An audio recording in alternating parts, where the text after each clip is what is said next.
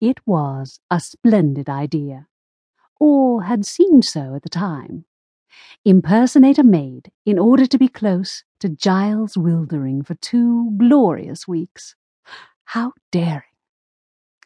Anna Harcourt frowned at the pail of soapy water in front of her, and resisted the urge to fling her scrub brush down the hall. The very long hall, patterned in black and white marble, and exceedingly uncomfortable on her knees. The hall which she was now responsible for scrubbing to a flawless shine. When she first conceived of the disguise, it had seemed perfect. The family of her best friend, Belinda Caswell, owned a nearby estate. She would pretend to be staying with the Caswells, while secretly masquerading as a maid at the Wilderings' mansion. Belinda was delighted to help Anna with her deception. "It's like something from a novel," Belinda had said as they laid their plans.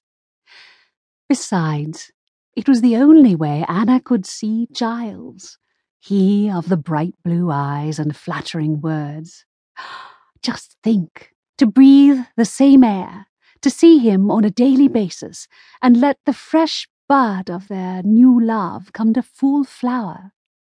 She had no doubt she would end the summer transformed, no longer inexperienced Anna Harcourt, but a true lady, known by the name of Mrs. Giles Wildering. She had thought that, as soon as she arrived, Giles would somehow feel it in the air.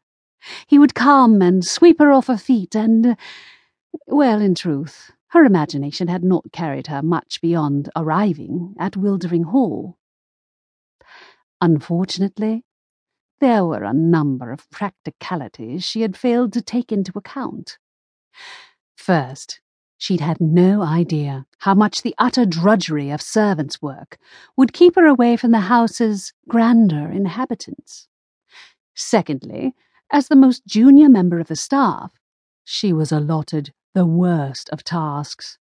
And thirdly, perhaps most horribly, she had to rise at an excruciating hour when the light of dawn was only a pale thought in the sky. No one to gently open her curtains after 9 o'clock, or bring her a pot of hot chocolate. No one to stir up her coals and make sure her dressing gown was laid out. Instead, a bowl of porridge and a scrub brush had ushered her into her first day as a maid. "Stop your daydreaming and get to work." Mrs. Fouch, the housekeeper, marched to where Anna knelt. "The family will wake in 1 hour, and this hallway had better be spotless. Spotless and dry." "Yes, ma'am." Anna mumbled the words, trying not to sound like a governess-educated London miss. "Lady Caswell recommended you, though I don't know what her ladyship was thinking." The housekeeper sniffed, as if the gentry were wholly inscrutable. "Well then, when you've finished, I'll be in the blue parlour." Without waiting for a reply, Mrs. Fouch turned away, the clack of her boot heels reproachful.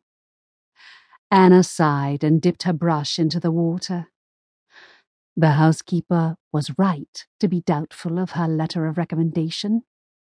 Belinda was excellent at forging her mother's hand, but neither of them had known quite what to say. Perhaps they had been too effusive about Anna's supposed qualities as a maid. As she scrubbed, Anna could not help thinking of Giles. Unfortunately, she had not been able to catch sight of him yesterday when she'd arrived. Later, she'd learned that he had been out riding for most of the afternoon, then off to a gathering of friends. Today, however, he would see her, and all this trouble would be worth it. Anna felt her heart take wing at the thought. He would recognize her immediately, of course. After all, had they not met secretly on 2 occasions?